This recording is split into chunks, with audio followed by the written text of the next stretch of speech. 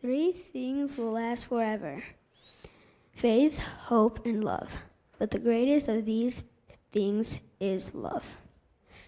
Excellent. Thank you, Chris. That's 1 Corinthians 13:13, and it's kind of one of the ending point or the capstone of our message this morning. But before I get started, I have a couple questions that I need to ask.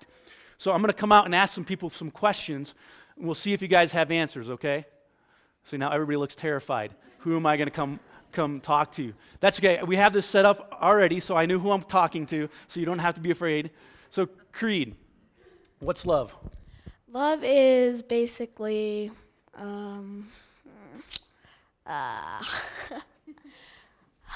do I say? That's a good What do I say? question. That's a good question. Love is kind of what you think it is, basically. Okay. Maybe. Okay. All right. That's true, right? Sometimes we create those definitions ourselves.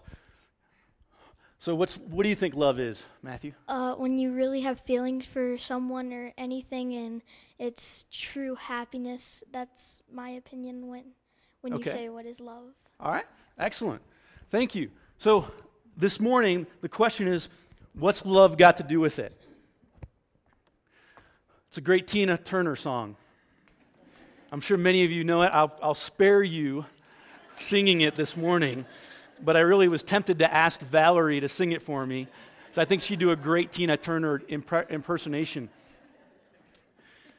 So what does love have to do with it? Last week, we went through Easter. We celebrated the resurrection, but we also took time to remember the cross and the death of Jesus. But what was it all about? Was it simply an act so that we could be forgiven? It was all about love. You see, God is love, and He loved us so much that He gave His one and only Son, so whoever believes in Him would have eternal life. And last week, we celebrated the resurrection of Jesus. We celebrated that resurrection so we could experience that same new life from a life separated from God because of sin. We celebrated new life so that we could experience everything God has for us. So we could experience the same relationship with the Father that Jesus has with the Father. This morning, do you know and understand what that love is all about? Because if we want to understand God, if we want to know God, we need to understand first that He is above everything else, love. And everything He does is motivated from love. So I want to share a couple stories with you this morning.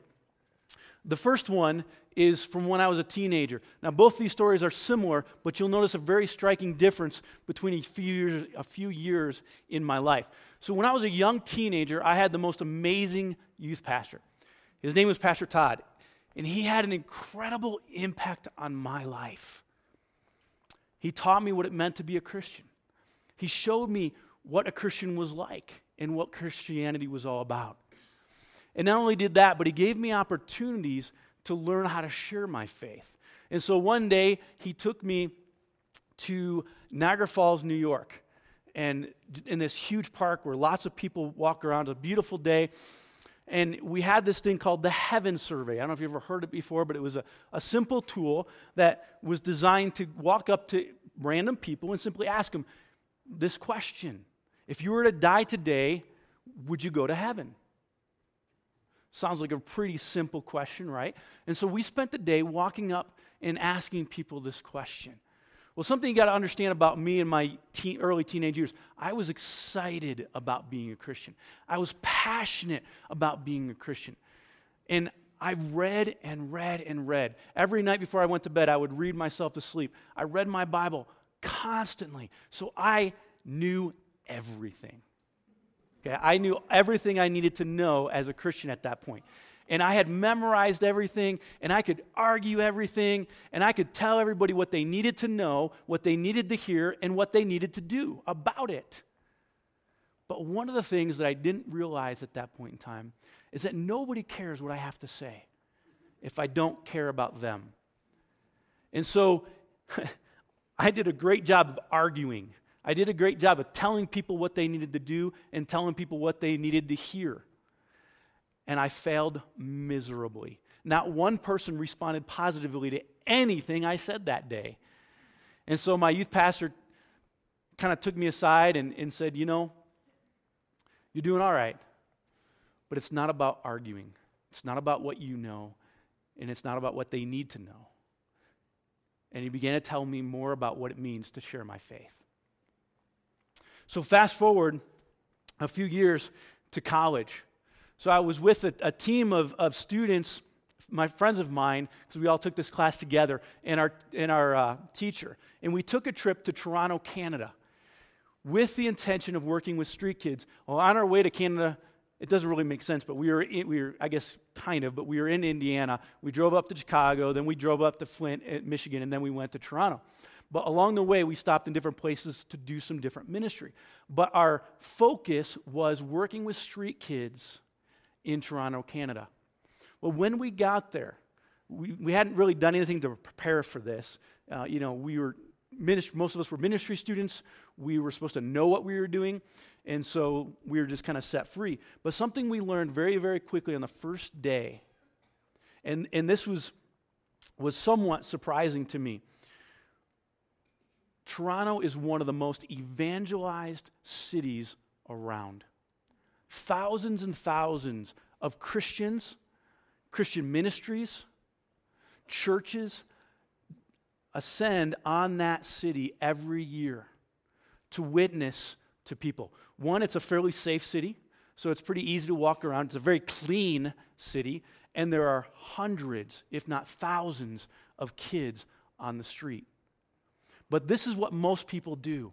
They grab a track, and they walk down the street, and they just throw it at someone and say, "Hey, have a nice day," and they walk on.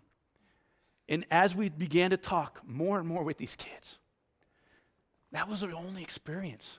Some of them would pass out food. Someone would eat. Some of them would give them money. But what we discovered very quickly was all they were doing was giving them something and walking away. No one was taking the time to sit down next to them and talk to them.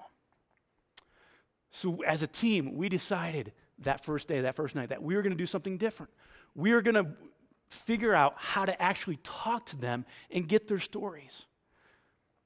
So we went to the store and we bought a whole bunch of food, and we packed brown paper bags full of food, and we decided we would hand these out. But in order to hand them out, we would sit down and eat with them, or we'd talk to them. Just sit and talk to them while they were eating. And so the next several days, that's what we did over and over again.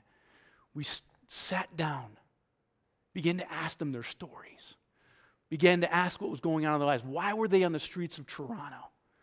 What got them there? Now, I want you to understand, this kids that we were working with, and I call them kids because that's what they were. Most of these kids were between 10 and 18. And their lives were broken. That's why they were on the streets. Two brothers, one I think was, if I remember correctly, was like 9, and the other one was 11 or 12. And they had run away from home together because they were being abused. Incredible story.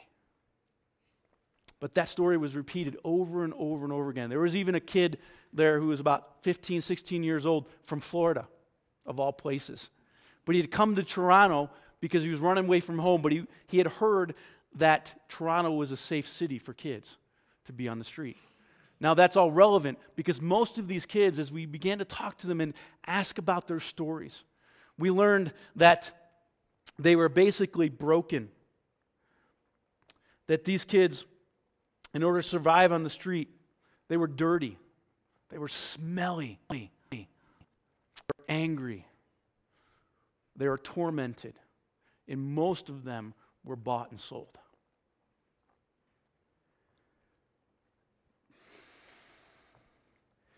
It's incredible how many people, day after day, would simply walk by them and think that a track or some words would make a difference. Because what I learned on that trip and what we all learned was those kids don't care anything about what we have to say or share if we don't first let them know that we care about them. And that's what made the difference. And that simple experience completely changed the way I interact with people, the way I talk to people, and the way I approach people in life, and the way I share my faith with people. Because I know nobody cares what I have to say unless I first show them that I care about them. And so this morning, we are going to dive into 1 Corinthians chapter 13. Because what I want you to know is God gives us a clear understanding of what love really is. And that is what he wants us to show people, even more than the words we can say, even more than any preaching we can do, any more than any prophecy we can say, any miracle we can perform, because without love, those things are meaningless and worthless this morning. So make sure you turn with me to 1 Corinthians 13, because I want to read this with you this morning. But as we do, I want you to ask yourself this question: what is love? So Matthew and Creed both gave us kind of a definition. Yours may vary depending on your experience. But is it an ushy-gushy feeling that we get? Is it just some sensation? Or is it some cavalier word that we throw around because we don't have a better word to use? Well, I know that my love for French fries is pretty superficial. I don't know about you. I love French fries. I would eat them every day, all day long, especially when you put some cheese and bacon on there, or maybe even some barbecue sauce. French fries are amazing. You can eat them in so many different ways. And the worst ones are Chick-fil-A, because I just can't stop eating those things. Those waffle fries, oh, they're amazing. But you know, you can't even compare that love for French fries with my love for my family.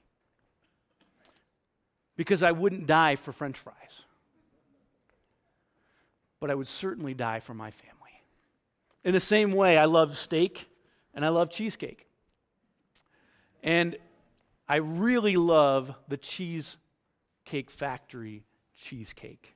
That's like the crown jewel of cheesecake. Have you ever been there? Those things are like this big. And it's truly amazing. I wonder if I would die for that. It's really, really good. But you know what? Again, it's meaningless. But would I die for my family? In a heartbeat. And all of us would do that. So this morning, which kind of love is ruling your life? Which kind of love is dictating the way in which you do your life every day? Paul gives us a clear description of what this love is supposed to look like. So let's start in verse 13, in chapter 13, verse 1. If I could speak all the languages of earth and of angels, but didn't love others, I would only be a noisy gong or clanging cymbal. If I had the gift of prophecy, and if I understood all of God's secret plans and possessed all the knowledge, and if I had such faith that I could move mountains, but didn't love others, I would be nothing. If I gave everything I have to the poor and even sacrificed my body, I could boast about it. But if I didn't love others, I would have gained nothing. Love is patient. Love is kind. Love is not jealous or boastful or proud or rude. It does not demand its own way. It is not irritable, and it keeps no record of being wronged. It does not rejoice about injustice, but rejoices whenever the truth wins out. Love never gives up, never loses faith. It is always hopeful and endures through every circumstance. Prophecy and speaking in unknown languages and special knowledge will become useless, but love will will last forever. Now, our knowledge is partial and incomplete, and even the gift of prophecy reveals only a part of the whole picture. But when the time of perfection comes, these partial things will become useless. When I was a child, I spoke and thought and reasoned as a child. But when I grew up, I put away childish things. Now we see things imperfectly, like puzzling reflections in a mirror. But then we will see everything with perfect clarity. All that I know is partial and incomplete, but then I will know everything completely, just as God now knows me completely. 3 things will last forever: faith, hope, and love. And the greatest of these is love. So what is love? And what is love not? That's the question this morning. And Paul very, very clearly lays out some very specific instructions and understandings of what love is and what love is not. You see, in God's view, in his own very character, he is love. And this list of things is his character. This is who he is. It's not just what he does, it's who he is. And it is who he wants us to be as well. I want you to hear this morning. Love is not what we know or what we can accomplish. And this world so desperately wants us to tell us that. Love is who we are and how we express God to others. Love is not what we feel, love is who we are. At least love is what we should and who we should be in Christ. You see, in God's view of the world, love comes first. And love is everything. So let's quickly go through this checklist that Paul gave us. He gave us a very clear list, one that is often difficult to read and difficult to listen to, but no less important. Because we want to know what love is and what love is not. Paul told us very clearly. Love is patient and it is kind. Love is not jealous or boastful or proud or rude. It does not demand its own way. It is not irritable. It keeps no record of being wronged. It does not rejoice about injustice, but rejoices whenever the truth wins out. Love never gives up, never loses faith. It is always hopeful and endures through every circumstance. This is the very definition of God's view of us. This is how he views us. This is how he loves us. This is what he sees, and this is who he is. The question is, do we reflect that? Is that who we are becoming? So what love is? Up here you'll see 2 lists, on one side and the other. And I want you to begin to look at yourself and say, which do I represent? What is my life being driven by? Is this the kind of love that I'm showing, or is this what I'm showing? So what is love? Love is patient. First and foremost, it's patient. Love is kind. Could also say it's gentle there. Love always rejoices when the truth wins. That is so important. How often do we celebrate when the truth wins instead of complain when it does not? Love is never giving up. So easy sometimes to give up. But when we truly love, we do not. And remember this, when has God given up on you? Never. And so if God never gives up on you, then we should never give up on anyone. Because if God was going to give up on somebody, it was certainly me. And he didn't. So I know he's never going to give up on anyone else. Love is never losing faith. It is always hopeful and enduring in all circumstances. So if this is the list of what love is this who you are becoming in Christ? Is this how you are being made new? Is this how you are being transformed? Is this how you are being changed? The reality is that list is impossible on our own. There is no way we can do that except through the power of the Holy Spirit living in your life. Accept through the power of God living in you. Accept through Jesus transforming you and changing your life. Because we can't accomplish this on our own. It's impossible. But all things are possible through Jesus. So what love is not? So love is not jealous. Love is not boastful. Love is not proud. Love does not demand its own way. It is not irritable. It doesn't record every wrong. And it does not rejoice in injustice. I know when I look at that list, I'm much better at that list than I am at the other one. But I'm getting much better every day as God works in my life. So how are you doing? How are you letting God move you from this list, which is natural, which is easy, which is what seems to be normal, and what the rest of the world is always doing? How are we doing at moving from this list for what love is not to what love is? Because what love is patient. It is kind. It is always rejoicing when truth wins. It is never giving up. It is never losing faith. It is always hopeful and enduring in all circumstances. And verse 8 puts an exclamation point on this. And it simply says these words, love will last forever. All the other things we do will fade. All the other things we invest in will fall away. But love will remain forever.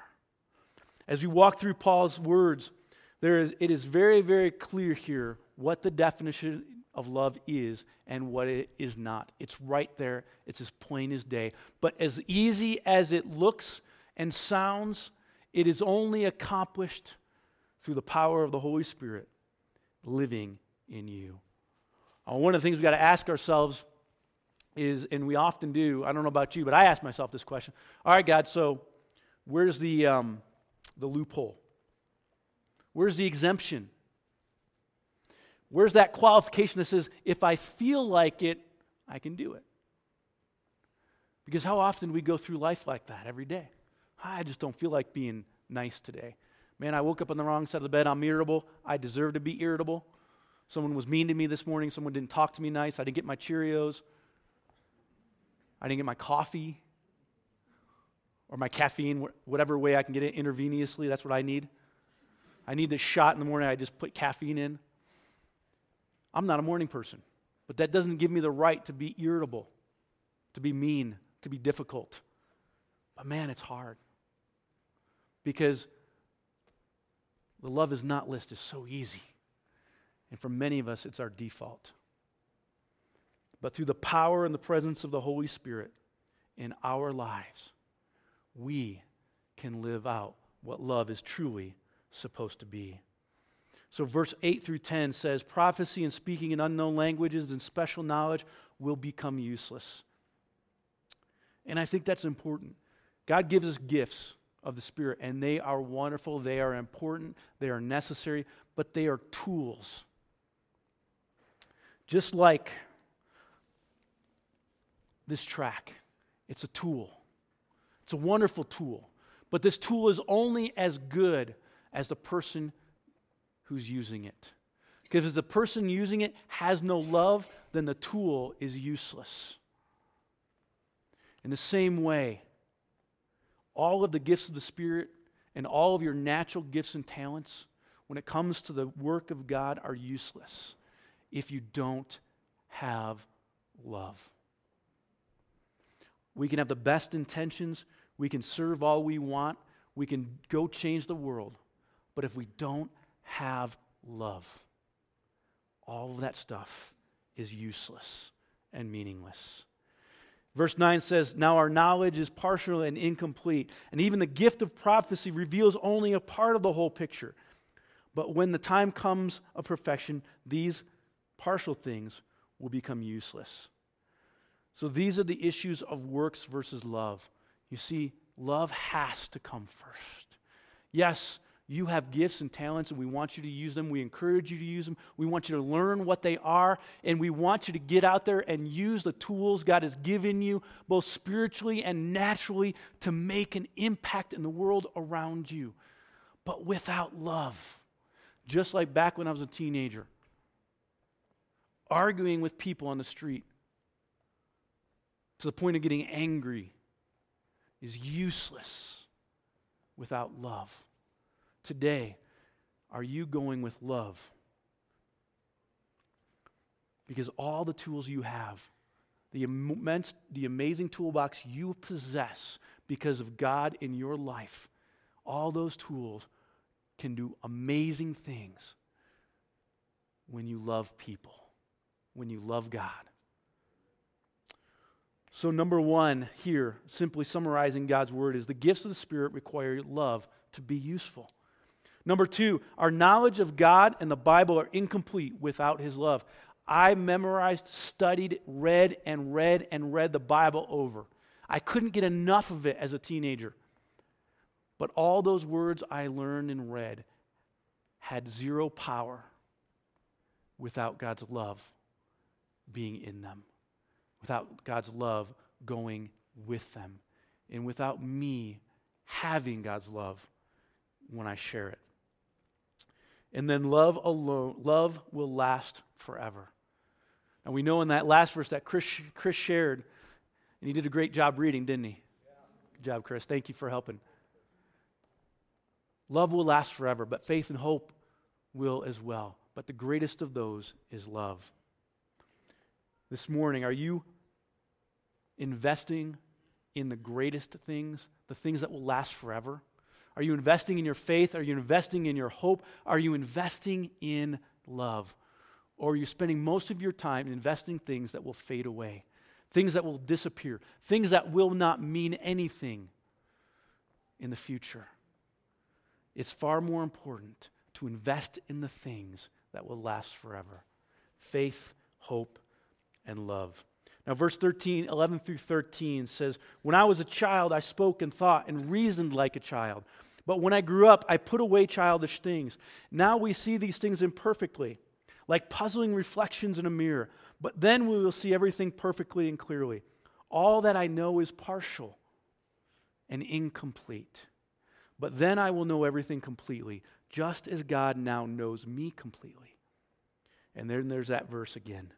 These three things will last forever. Faith, hope, and love. And the greatest of these is love. Paul is working on helping us gain perspective here in these verses. When I was a child, when I was an adult, where are you in your faith with God, in your relationship with Him? Paul is believing and assuming and writing as if we all understand that there is a growth here, that there's a maturity, that we start off as infants in our faith and we grow in our faith. So today, where are you? Are you still a child in your faith? Are you working actively to grow it, to develop, to deepen it, to know God more? And are you being matured? And as a mature adult in your faith, and if you are an adult, are you reproducing? It's an interesting question, isn't it? Adults are meant to reproduce. Are we not? God created us that way. So are we reproducing our faith? As Christians, we are called to go and make disciples. We are called to share our faith. Are you reproducing as a believer in whatever way God has equipped you? It's a good question. It starts with love.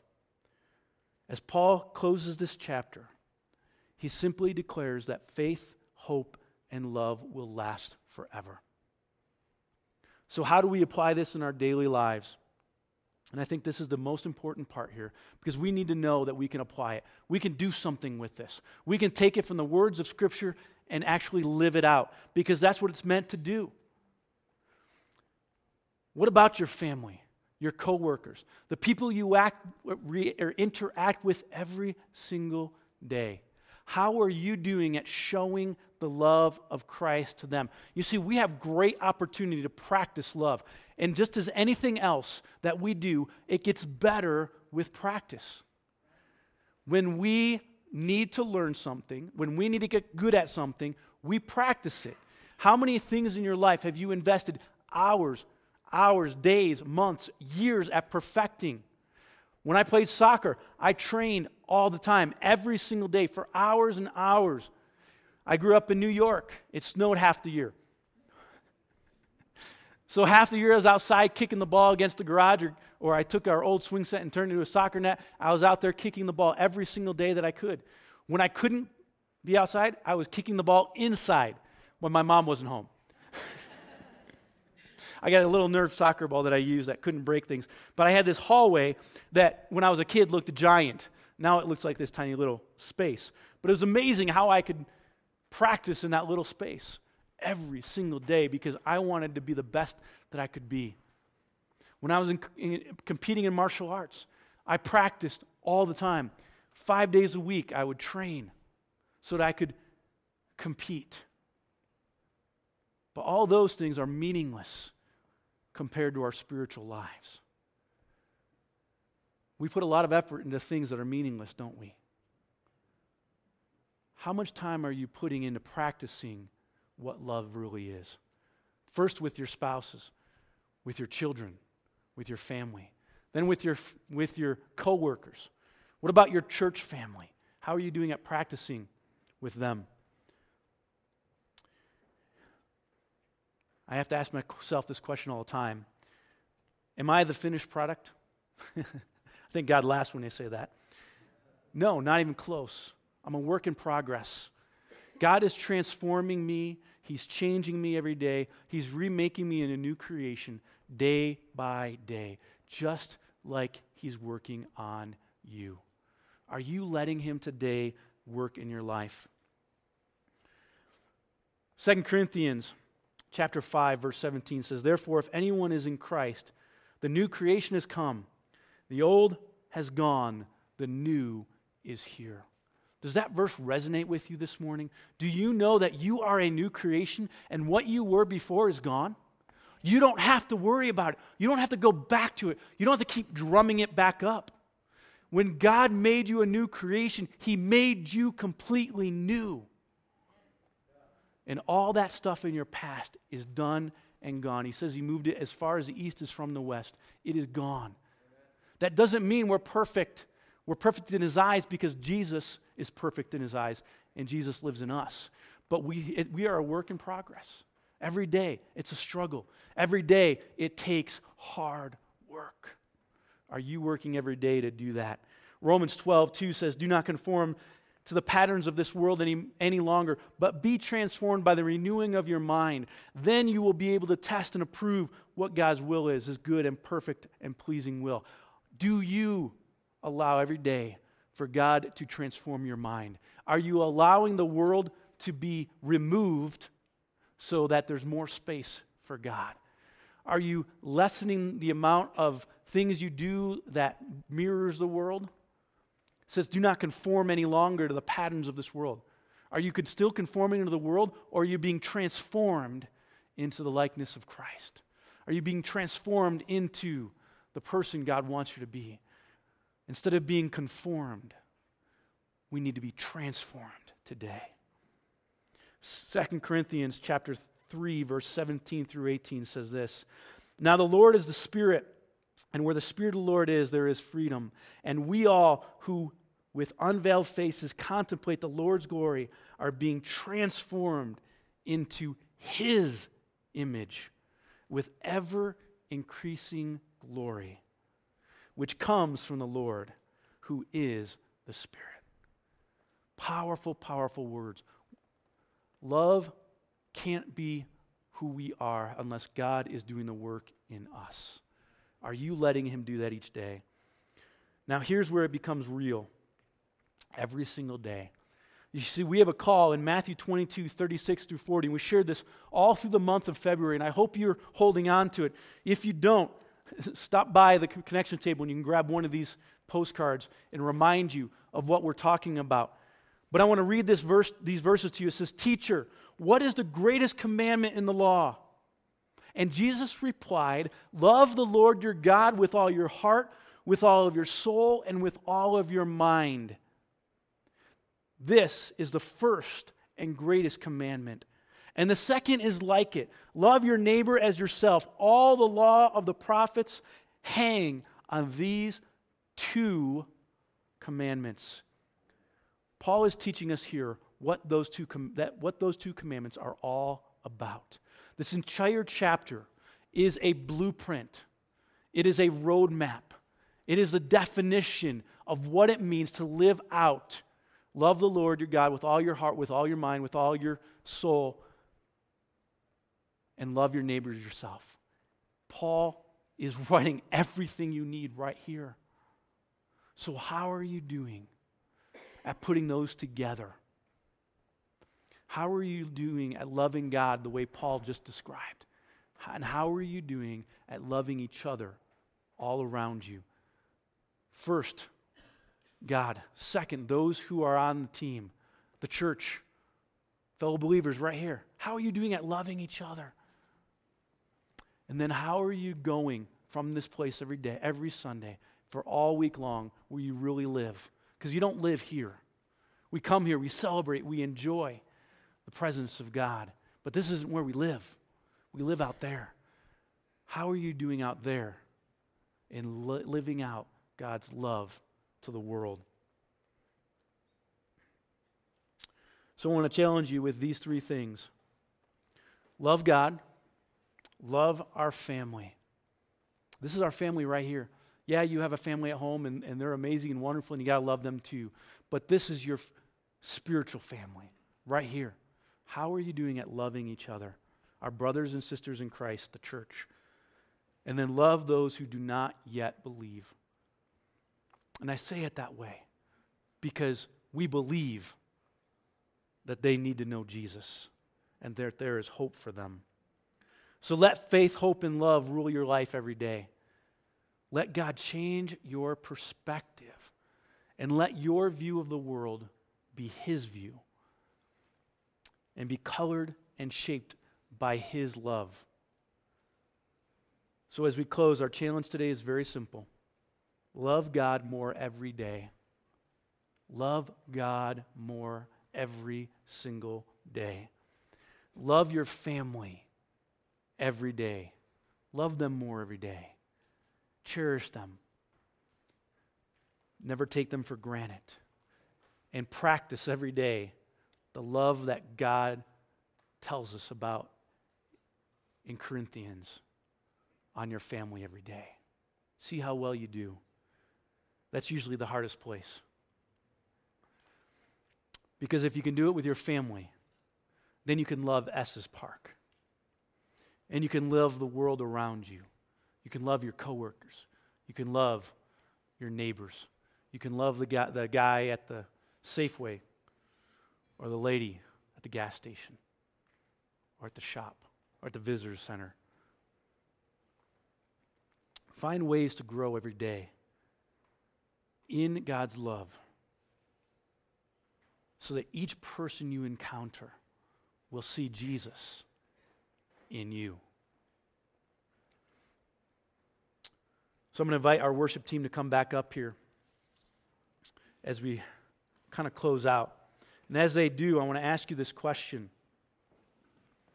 Do you want to know this love? Do you want to know the love of Jesus like you've never known it before?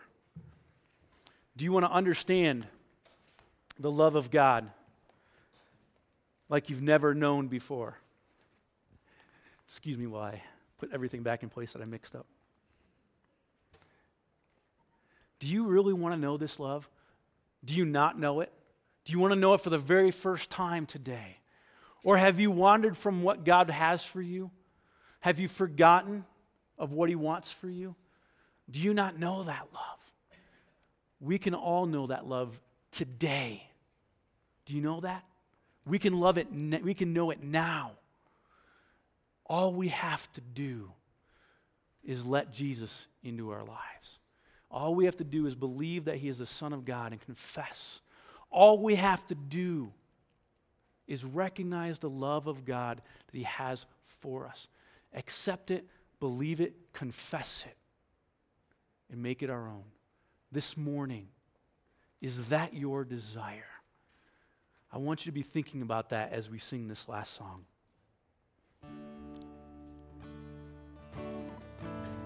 Would you stand?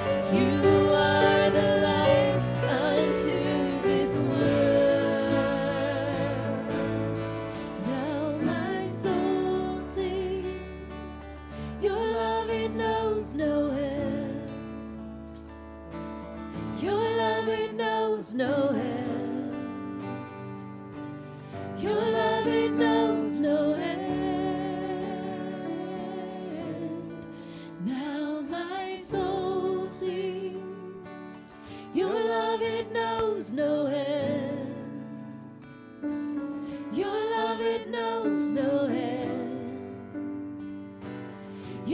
love, it knows no end.